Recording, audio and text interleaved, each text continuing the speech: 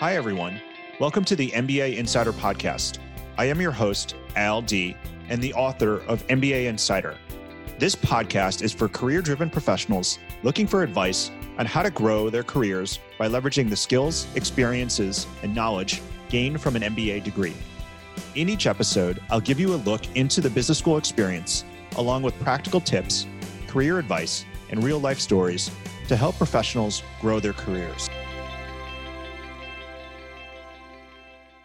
Welcome to the MBA Insider Podcast. My name is Al D. I'm the host of the MBA Insider Podcast and the founder of MBAschool.com.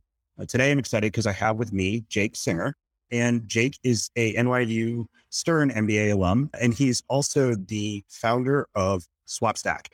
And he's going to talk a little bit about that. But part of the reason why I wanted to bring Jake on the podcast is Jake also has a newsletter called The Flywheel, a little homage to, I believe, some of his time spent at Amazon, which made popular the concept of the flywheel. But Jake wrote a post a couple months ago, just laying out professional communities as well as professional organizations like OnDeck and really his experience with OnDeck and how it relates to the future of learning and education in ways that are really valuable for people that I think a lot of MBA programs and MBA students in the long can really learn from and think about as they think about their own types of professional development and the like.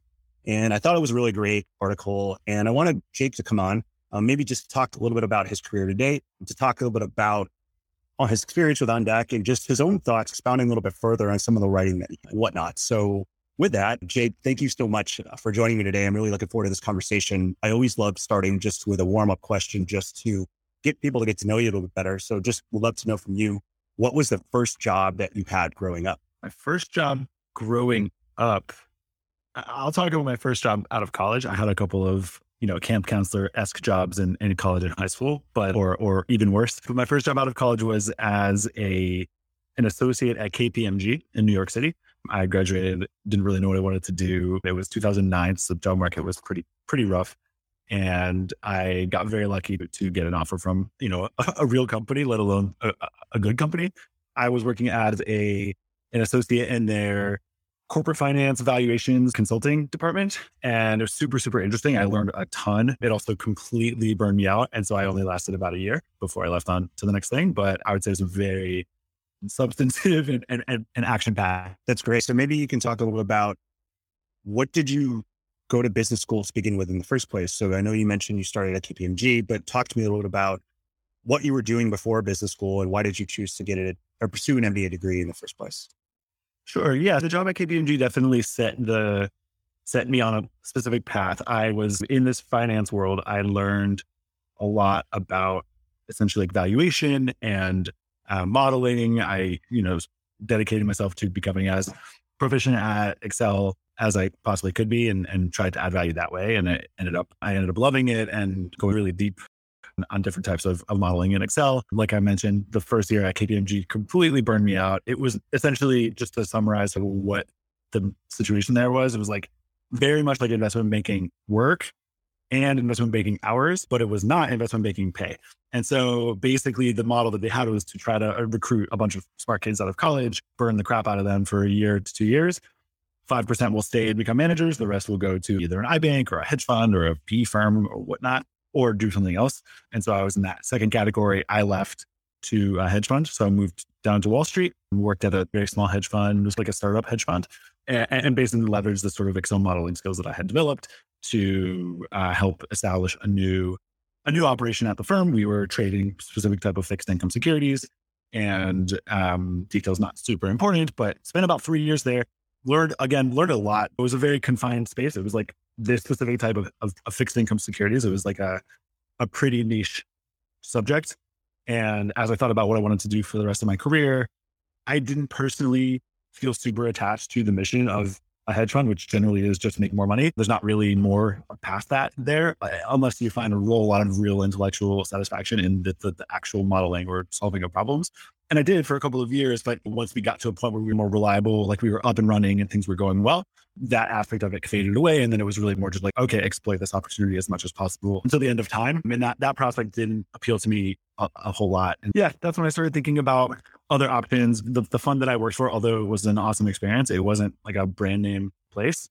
And so that was when I started thinking really about business school. I felt like I was developing really deep, very specific skills and something I didn't necessarily want to go further in.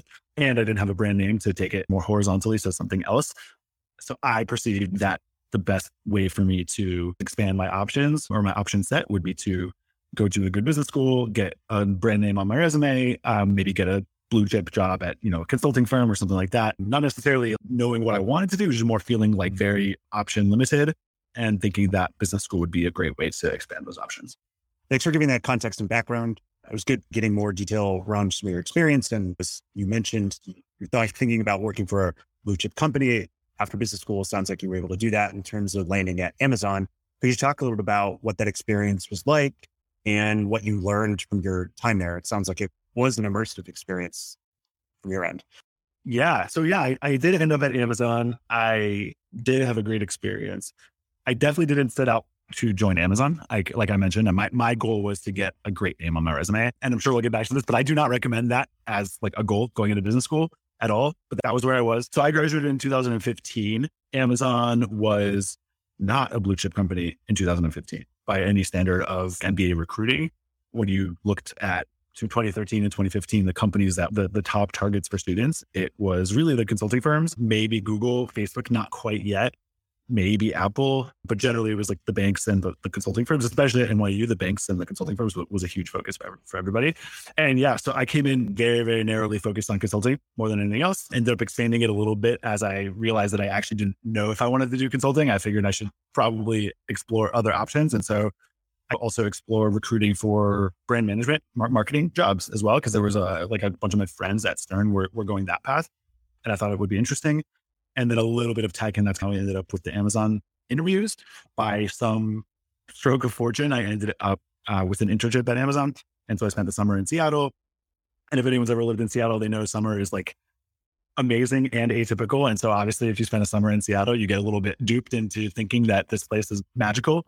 And my summer experience, like on the job itself, was fantastic as well. I had a really cool project, met amazing people, had a great manager. Like it was just, everything was checks across the board. And so got an offer to come back, and I didn't sign it right away. I went back in the fall. I interviewed again for consulting. I didn't get an offer at any of the top 3 places essentially. And so I went back to Amazon. So that was a little bit on the path how I ended up there. You asked about the experience while there. It was an interesting story. I stayed a little over 4 years. I resigned at the end of 2019 the first time. I ended up going back to Amazon again about 4 months later. That was like the pandemic had just started. I hadn't found another job yet or wasn't sure what I wanted to do next. And so I freaked out. I went back to Amazon and I only stayed 4 or 5 months the second stint. So that was like in total almost 5 years at Amazon. And I had a really, really interesting experience, very varied, as you probably have picked up. I wasn't very focused coming in on exactly what I wanted to do. And so I just went into like a rotational, not quite a rotational program, but effectively the same kind of concept. And so I got a chance to see a lot of different parts of the company. I was in retail for a little bit. I spent most of my time in Amazon devices working on things like smart home and but ended up, my last job was in Amazon fashion. And then in the second stint, I went back and worked on Amazon transportation. So I got a chance to see a lot of different parts of the company, which was really, really cool. All in all, I was really impressed with everybody I worked with there. Obviously, when you work anywhere for 5 years, there's going to be ups and downs. But yeah, I learned a lot. I think the company also changed a lot during the time that I was there. When I joined, like I said, I joined full time in the summer of 2015. Just to put it in the context of something, a metric people would really understand, like the stock price was 300. It's hard to imagine what that, it's interesting to think about. It's also interesting to think about what the implications of something like being at a company from when it goes from 300 per share to over 2,000 per share. And now it's over 3,000. The company really does change. It was growing incredibly quickly. It was also changing the city of Seattle in a meaningful way. So yeah, it was an interesting era to be there. And yeah, by the when I came in, it still felt fast and a little bit scrappy. And despite the fact that it was already very large, it didn't feel that big. By the time I left, it started to feel quite a bit bigger. And a little bit more like a slow, big company. So contributed to my thinking about leaving. But yeah, I'll stop there. I'll let you ask more specific questions and we can get into anything that's interesting. Yeah. You had mentioned you had left and came back and then left. And so maybe the second time you left, at that point, did you have an idea of what you wanted to do next? Or were you just leaving because you knew it was time to leave? And maybe where does On Deck really fit into all of that as well? Sure. So in between stint 1 and 2 at Amazon, I had about 4, maybe 5 months off, and I didn't plan anything for that time. I was actually pretty productive. I learned how to code, or at least spent time learning how to code. I wouldn't say I finished that task, but yeah, I worked on a bunch of different projects, but it was very open-ended. It wasn't, and I also traveled and I took a bunch of time off. I wouldn't say I made a lot of professional progress, even though I felt like I was doing a lot of stuff. So when the pandemic hit and I felt like I had no other choice but to go back to Amazon, that scared me, that concerned me. I didn't like being that vulnerable. Obviously, in a very privileged and lucky way that that's my fallback option. Of course, that's fortunate. But the second time around, I didn't really want to be subject to that again. And so coming out of Amazon the second time, I felt a lot more motivated to get my act together and be a little bit more serious about making progress. And so even though I didn't know exactly what I wanted to do, I was a little bit more willing to invest in whatever it was that I needed to explore. And so that's where On Deck fits in. The first thing I did when shortly before I left the second time was started writing the Flywheel and a couple of other projects I started around the same time, but the Flywheel stuck. It took about a month or so for it to start getting picked up by random people on Twitter and started growing, which was really exciting, unexpected. And so by the time I left Amazon, I had this writing thing going on. And then I also knew I had the itch to work on entrepreneurial projects, even though I didn't know what they would be. And so I enrolled in On Deck. I actually enrolled in 2 different programs at the same time at On Deck. So one was the Founders Fellowship and one was the Writers Fellowship, which no longer exists. But yeah, that was my off ramp from Amazon, was going into On. I felt like that would be, I didn't see any way where that wouldn't be worth it in my life stage. I knew I was going to meet a lot of people who were thinking about similar things. I knew it would give me the space to explore ideas and find potential co-founders or whatever, participate in hackathons, all of the various things that they were promising. And yeah, I felt a lot of confidence about that decision, and it definitely paid off. First of all, I did end up starting a startup, met my co-founder out On Deck. So that in the Founders Fellowship. So that's the most tangible example. I actually also met somebody else when I was doing the co-founder dating thing. I met someone else who I introduced to my girlfriend, and now they're co-founders. So that is working out really well. I also interviewed, through my experience at On Deck, I was able to meet the founders of On Deck, interview them for the Flywheel, write this piece that we're talking about here, which was at the time, maybe still my most popular piece ever. And it eventually led to me, I don't know if you knew this, but we actually sold Swapstack to On Deck right a few months after we started, and then eventually spun it back out. So we're independent again, but that wouldn't have happened if I hadn't joined On Deck in the first place and met those guys. So yeah, it led to a ton of really cool things, and I'm a big fan. Thank you for sharing that. Maybe what we can do, and I think you actually did this in the piece, could you share just what is On Deck? And you mentioned it was valuable to you. Could you talk maybe about the aspects of the program that were really helpful as you started pursuing these side projects and then eventually built this path to building your own company? So On Deck has changed a lot since when I joined to today. And I definitely am not the best person to speak about all of the latest changes. But at the time, On Deck they were emerging from being a one product company to being a broader education company. And so their first product was something called the Founders Fellowship. It began, as far as I'm aware, as a series of dinners or just events that were aimed at people who were quote unquote on deck, meaning they were they had jobs and they were trying to figure out, they knew they wanted to do something next, but they didn't know what yet. And so they were exploring that phase of life. And so the intention of On Deck was to bring those kinds of people together, believing that the community would help people figure this stuff out and match. And then eventually there would be services they can add on top of it to help people make the most of their time. I think it started as a remote only fellowship. I'm not actually sure about the timeline, if it had something directly to do with the pandemic or not. Either way, by the time I did On Deck Founders Fellowship in the fall of 2020, it was the 6th cohort of this Founders Fellowship. So they had done 5 previously, and they were just beginning to launch additional programs beyond the Founders Fellowship. So I also joined, like I mentioned, the Writers Fellowship. It was the first ever Writers Fellowship. At the same time, I think they did 2 or 3 additional ones. And so there was a little bit of a meme on Twitter at the time where every week there was another On Deck Fellowship, and then it spawned a bunch of jokes, but they were launching new fellowships left and right. And I found that to be a really interesting business strategy. The concept was that these aren't just random ideas that are disconnected. They actually are connected, and that there's potential for the folks in, let's say, Fellowship A to be connected to the folks in Fellowship B in a bunch of different interesting ways. If you start with the assumption that the core is the Founders Fellowship, you can think about all the things that founders are going to need. If the eventual goal is that people are going to meet and start companies, what are all the things they're going to need? Well, they're going to need to hire. So you can start fellowships around job seekers or around maybe specific functions like engineering or products or whatever. Startup jobs are really important. They're going to need investors. So you can start fellowships around investing. So the idea is you can ask that question a bunch of times and keep saying, okay, what does this group of people need? You can then build a product for the people that could fill that need, and then eventually build the connective tissue between those fellowships to formalize those relationships, to actually make it so that if I'm in a founders fellowship, I can connect with the people who could provide me whatever I need in these other fellowships. That was the path that OnDeck was heading down. I thought that was really interesting. That led me to writing that piece and exploring their flywheel. My thinking was it was a flywheel in the sense that each new fellowship leads to new fellowship ideas, and it can just go on forever.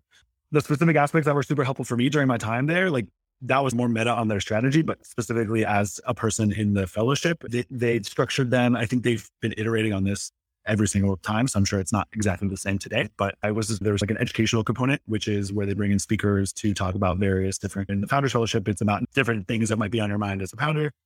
The ones that I remember attending were like around legal, like how do you actually set up a company? Like I had no clue. And it was actually really, really valuable to have an experienced startup player walk you through all of that. There were things around design, like for non-designers, or SEO, like things that you never, unless you actually worked on that, you never have had exposure to. And so that was really valuable. So that's gone the education piece, and everything is like opt-in. You don't have to, it's not like school. There's no requirements. You can do whatever you want, but there's 3 or 4 sessions a day and you can drop into whatever you want. So that's on the education. On the kind of interpersonal side, there are so many different ways to connect with other people in the community. And I'd say the community is really what you're going for. In my case, I was exploring ideas and open to starting a company. And so for me, the things that were valuable were like co-founder dating, different pitch days where you could test out ideas. There were hackathons, things like that.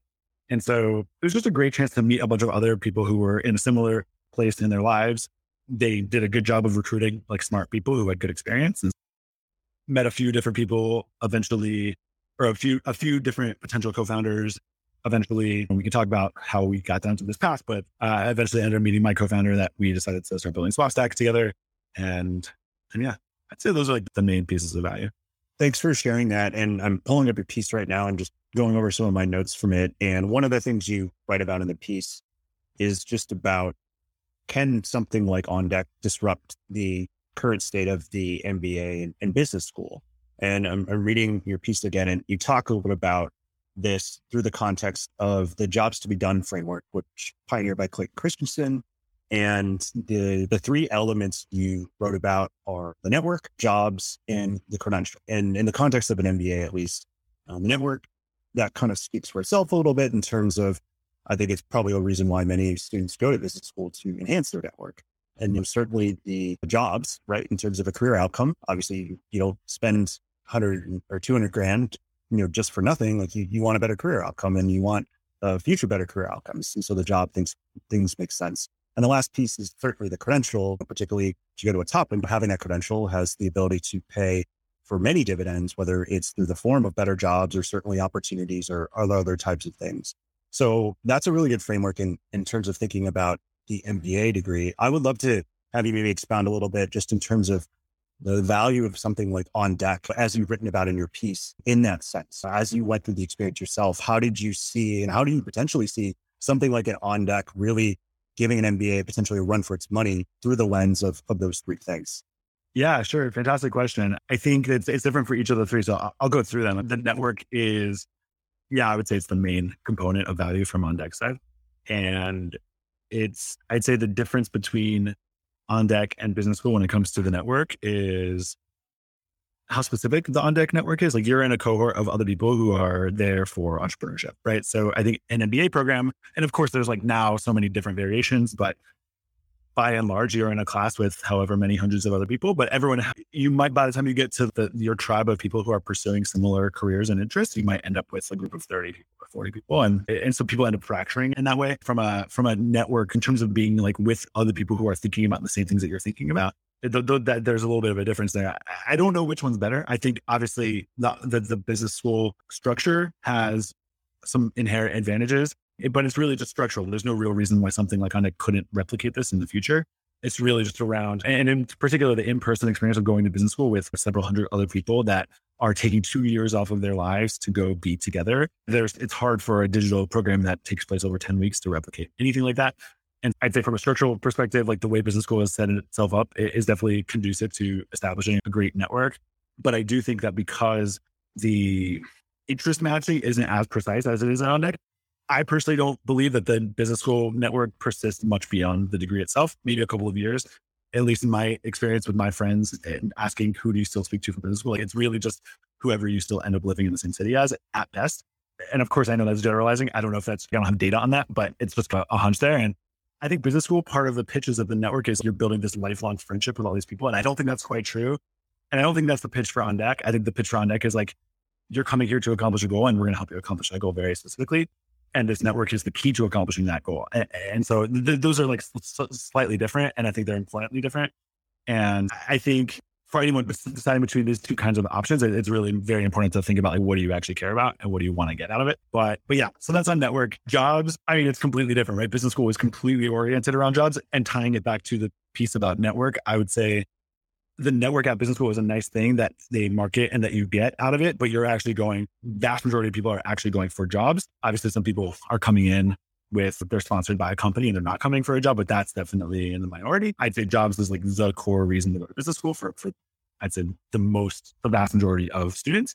And we can get into whether we think business school actually delivers on that in a good way. I don't know, but jobs isn't really part of the story for OnDeck, at least not in the founders program. In the founders program, it's a lot more around starting a company. They've now since added programs that are actually around finding jobs. I can't really speak to those because I haven't been involved, but I'd say this is another one where being able to have these kind of very specific focused communities in each of these different fellowships is an advantage that an online program like OnDeck has over business school. Yeah. Yeah. And just riffing here, just thinking just about as you mentioned, having all these different programs and communities, very much how an MBA and the network operates in a serendipitous factor. I do potentially see the value in having a number of different programs running concurrently and the opportunities for serendipitous interaction.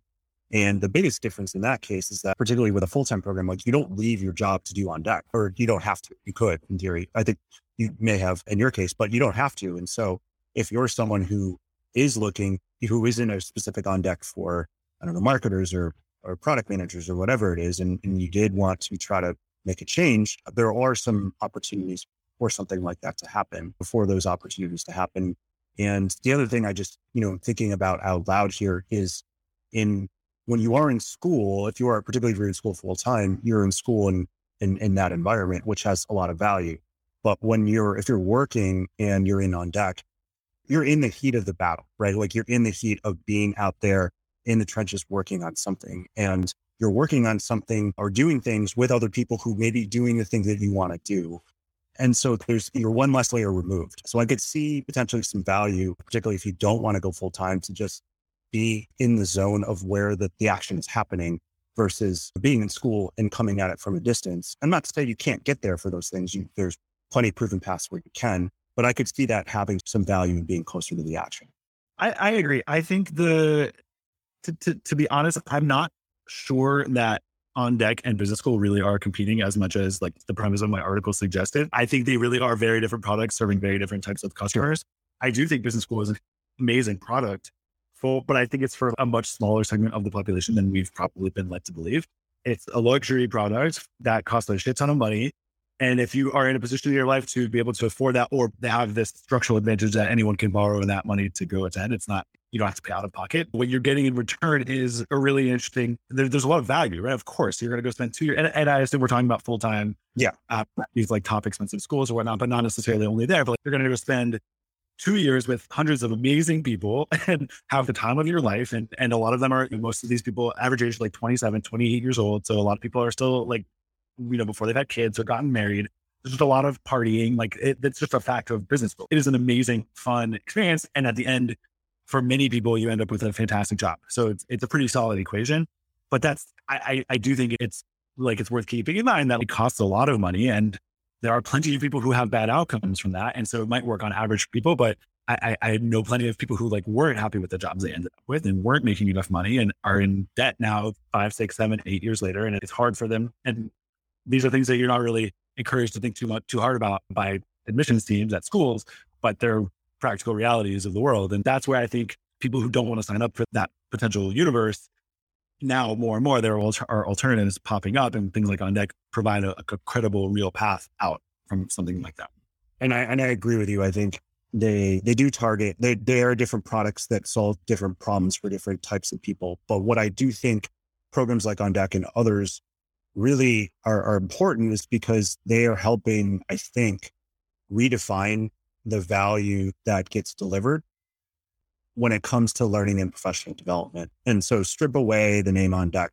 If you anchor back to some of the aspects of the program that you found valuable, I think what I encourage, or what I think other people should be thinking about is, okay, what are those things of value and how can we get those things, right? How can we get community? How can we get credentialing? How can we get jobs? And what does that look like in a new world, particularly for MBA programs? And so I just think what I really appreciate what they've done and some of these other programs that they've done is that they've helped, or from my perspective, helped rethink some of these things, or even just like network. I think on paper, having a network of 100,000 alum is a great thing to have. No, I don't think anyone disputes that. But to your point, in practicality, it often tends to be the people in your city or in your geography. And so if network is still going to be a value driver for an MBA program, okay, well, what would a new way of that look like? And so I think, to me, what it represents in these new programs like On Deck and others is a way to really reframe the conversation around how are we delivering value to people, right? Because at the end of the day,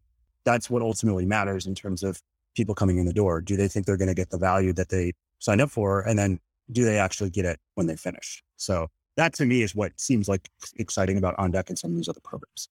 I think you're right. I think one other angle to discuss is entrepreneurship in general and the ways in which business school does or doesn't really support entrepreneurship. Of course, every business school now, or every serious business school now, has some kind of entrepreneurial program. That's not the same, though, as saying that they actually support entrepreneurship and promote entrepreneurship and are good for entrepreneurs. And I think there's a really important difference there. Like, I think probably if you were talking to Eric from On Deck right now, he would say that thinking through the people who end up going to business school, what would it look like for them to actually go and start companies? And would that be a good thing for the world? Would that be a bad thing for the world? Would that be a good thing for those people or a bad thing for those people? It would definitely be a bad thing for those business schools, but put them to the side for a second. And I think he would probably make the argument that it would be a lot better for the world and a lot better for those people if they spent those 2 years trying to start companies instead of going to business school and basically learning how to be a good middle manager at Google. And I would agree with that completely. I think that's a really important thing. And I think it's something that it's easy for me to say now that I've had my good career at Amazon and I've had my credential from NYU, like I get it. I'm a little bit biased and it's easy for me, or not biased, but I didn't follow this advice at all. But I do believe that it is only getting easier for people to go and start their own thing and that more people should do it. And for lots and lots of different reasons. And I think programs like On Deck are making that, they're reducing the barrier to that. They're making that, I think one of the last hurdles for people is, or maybe the last two hurdles are like having it be credible to your family. Oh, I could go to Harvard Business School, or I can like do nothing for 2 years from my mom's perspective. That's what it looks like I'm doing anyway. And so obviously, which one of those two options will I choose? I think programs like On Deck, maybe we can talk about how they've evolved. They're getting very laser focused on helping launch more startups, even more so than they were when I was there. I'd say that's hurdle one. And hurdle two is having a community, right? Like, I think there is something appealing about going to business school and getting a community there, and also going to a company and working in a job and getting a community there. Like, people need, especially, there's a lot been written about in American culture, or really just in Western culture, like we don't really make friends anymore as adults. And so these things actually are important. And so I think that's another need that can be solved by programs like On Deck. Like, you end up, as opposed to if you just sat in your garage and started a company and maybe didn't really meet anybody, here you will get a community and you will have the opportunity. And so I think those kinds of hurdles are being cleared away. And I'm hopeful that what that leads to is that everyone has the potential to start a company. I think a lot of people don't really think about it as a serious option, but the math kind of works. And I think it's better for them and probably net better for the world too. I think that's another aspect that's really important. On that notion, that's a good segue. Would love for you to talk about your path to entrepreneurship and what you've built with SwapStack. So could you share a little bit more about what it is and some of the journey you've been on? Absolutely. So SwapStack came directly out of my work with the Flywheel. I started writing it in August or September last year. And a few months later, as I mentioned, it had grown and it was growing quickly. And I started, the light bulb went off that, oh man, I could actually maybe turn this into a business, which wasn't really the intention. It was really more just to have a project that I could be serious about. And so when I started thinking about it more like it could be a business, I started thinking about how I might monetize it. And I started looking into sponsorships. I had been a fan of and been connected with Patty McCormick, who's obviously like very famous now in his newsletter. And he was blazing a trail and newsletters getting sponsored and making a lot of money doing so. And so I was really interested in that path and started looking around for how I might find a sponsor. There were like lots of different marketplaces online with different platforms. Email marketing is not a new technology at all. And so I just assumed like, yeah, great, I'll just go list the flywheel on all these sites and let's watch the money roll in. And of course it wasn't anywhere close to that easy. What I found was that there were either like very large, very established marketplaces that were built really more for massive publications. So the flywheel was never going to be a massive publication, massive as in like millions of readers. And this is really more for like programmatic ads or other types. It's just a very different kind of product. So that was like one type of thing I found. And the other type of thing I found were more like what I had in mind, but they were clearly not serious projects and people didn't seem like they were being worked on full time. And like I listed stuff and nothing, like I had crickets. And so I started thinking like, there's got to be a better way for this to happen. The more I thought about it, the more I talked to people, I convinced myself that there was a business to build here. And so eventually I met Jake, my co-founder. His name is also Jake, through On Deck. And he was also thinking about newsletter ideas. He had a slightly different idea. We ended up connecting and brainstorming. And eventually I convinced him that the sponsorship thing was the better path, at least for a starting point. And so we decided to start testing and iterating and experimenting with it. And that kind of was the starting point.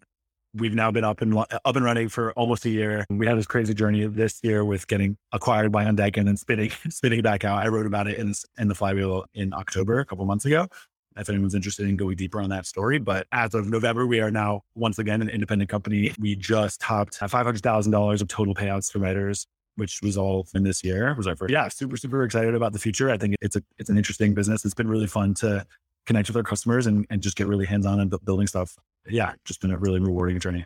So one of the things you mentioned about by the time you had left Amazon was really a large company starting to feel large. Now you're a co-founder, running your own startup, probably the opposite of that.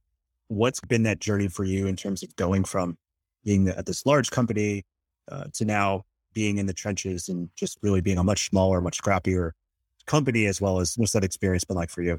It's been incredible. I came away from my time at Amazon a little bit scarred from like corporate life, probably went a little overly too far in that direction, really feeling like I never wanted to have a job again, that like companies are all evil and I still believe some of that and we could talk about it. I'm happy to get into it, but really just felt like I needed to not go get another job at another real company again. And like the alternative was a little less clear. I knew starting something was on my mind, but also I got attracted to this like indie hacker movement of just like launching small projects, not necessarily like a company. We're just trying to find a way to like make a living and scrap by. But with Spotify, we actually are a company. Like we are incorporated. We are paying ourselves salary. Like we're raising a pre-seed round. Like we're doing all the company things. But I think we're super motivated to like not be like a massive faceless like evil corporation kind of thing. Obviously, I think everybody says that or thinks that, but we'll see if we can pull it off. The experience has been really cool. It's been cool to take all the things that I learned that were good and apply them, take all the things that were bad and try not to apply them. And yeah, it's hard to, there's nothing that's the same. Everything is completely different. But I think my favorite things that are different are like, I guess on the day-to-day side of the actual work, it's just doing stuff. If you identify a problem, like, and you do it, and if you don't do it, nobody else will do it. And that's like really cool and interesting. And sometimes it's overwhelming, but it's generally like, you just feel such a high sense of ownership over everything because you actually are the owner of it. And that's really cool. I think the other thing is I'm just excited every day when I start working. And that was not there at Amazon or at moments here and there, but generally not. And I think that's just another thing where like the outcome is uncertain. And I think it's exciting and a little bit of a way of like a bit like humanity or like living. It's just like, you don't actually know what's going to happen and you don't know if you're going to survive. And that's a little bit thrilling versus I know exactly what my paycheck's going to be and this company's not going anywhere. I think after a while you can get tired of that. Certainly. So now that you've done the big company stuff like at Amazon, now you're in the trenches being an entrepreneur and growing your startup. I am just curious, how do you think about your career in terms of the next few years or even your career growth in the sense that you are an entrepreneur and certainly you're investing all your time in your startup, but that's a very different world than working at a larger company like an Amazon, where I presume the career growth looks a little bit different. And so as you enter this new stage in your own career, how do you think about that growth and that development piece? It's a good question. It's very top of mind for me right now. I think my feelings and thoughts about this are always evolving, at least nowadays. I think the biggest shift has been for me going from at Amazon, thinking about my career as this thing that I need to pay attention to and tend to and make sure is doing well, to now I don't think about that. I'm not really worried about my career. And I think this is much healthier for me, at least. I can't speak to anyone else, but I honestly don't want to ever think about my career ever again. And my general, I feel like maybe driving force now is to just keep SwapStack or whatever I end up working on to be part of my day that I like am happy to work on. And sort of like, I think we have this idea that like this career is like a part of our life and it's separate from the rest of our lives. And there's like this whole thing to work on. And to me, I just want to have a rich, full life that includes like working on whatever I want to work on. And hopefully that makes me money. And if I don't think about career because I don't have a boss or I don't have anyone I need to answer to, then all the better. So I don't know if it's not a great answer. I haven't really thought too far ahead into the future. Obviously, I'm going to work on this for at least the next couple of years and we'll see how it goes. If it's successful, probably a lot longer. But if it's not, whatever, we'll figure it out. I assume I would try starting another thing. I don't expect to ever go back to work for another company. At least that's my hope. And yeah, like I said, if I could never think about careers or managing it or advancing, I think I'll be a lot happier. So that's what I'm going to try to stay focused on. For sure. It sounds like you have enough things in the meantime to keep you busy. Jake, it's been a great time chatting with you. If people want to learn more about you or want to learn more about what you're up to with SwapStack, where can they go? Where should they find you? Yeah. So I have the Flywheel. I don't publish too often anymore now that SwapStack is very much a full-time job, but I still publish every month or two. So that's theflywheel.substack.com. But that's going to be less about SwapStack. That'll be more just whatever I'm writing about. Swapstack.co is our website. And so you can learn more about our company, sign up if you want to experiment with advertising with newsletters, like we're happy to help. We also have a blog there. So we post updates there periodically. So probably my Twitter is the last one I'll mention and is relatively active and spans updates on all of those. So that's JAKESING _ is my handle. Hi, everyone. LD here, and thank you so much for listening to the MBA Insider Podcast. If you liked what you've heard, make sure to head over to Apple Podcasts and to write a review. It will only take 15 seconds. I'd also love to hear what you've been listening to on the podcast and any suggestions you have for how we can improve. Find me on LinkedIn or head over to mbaschooled.com/podcast.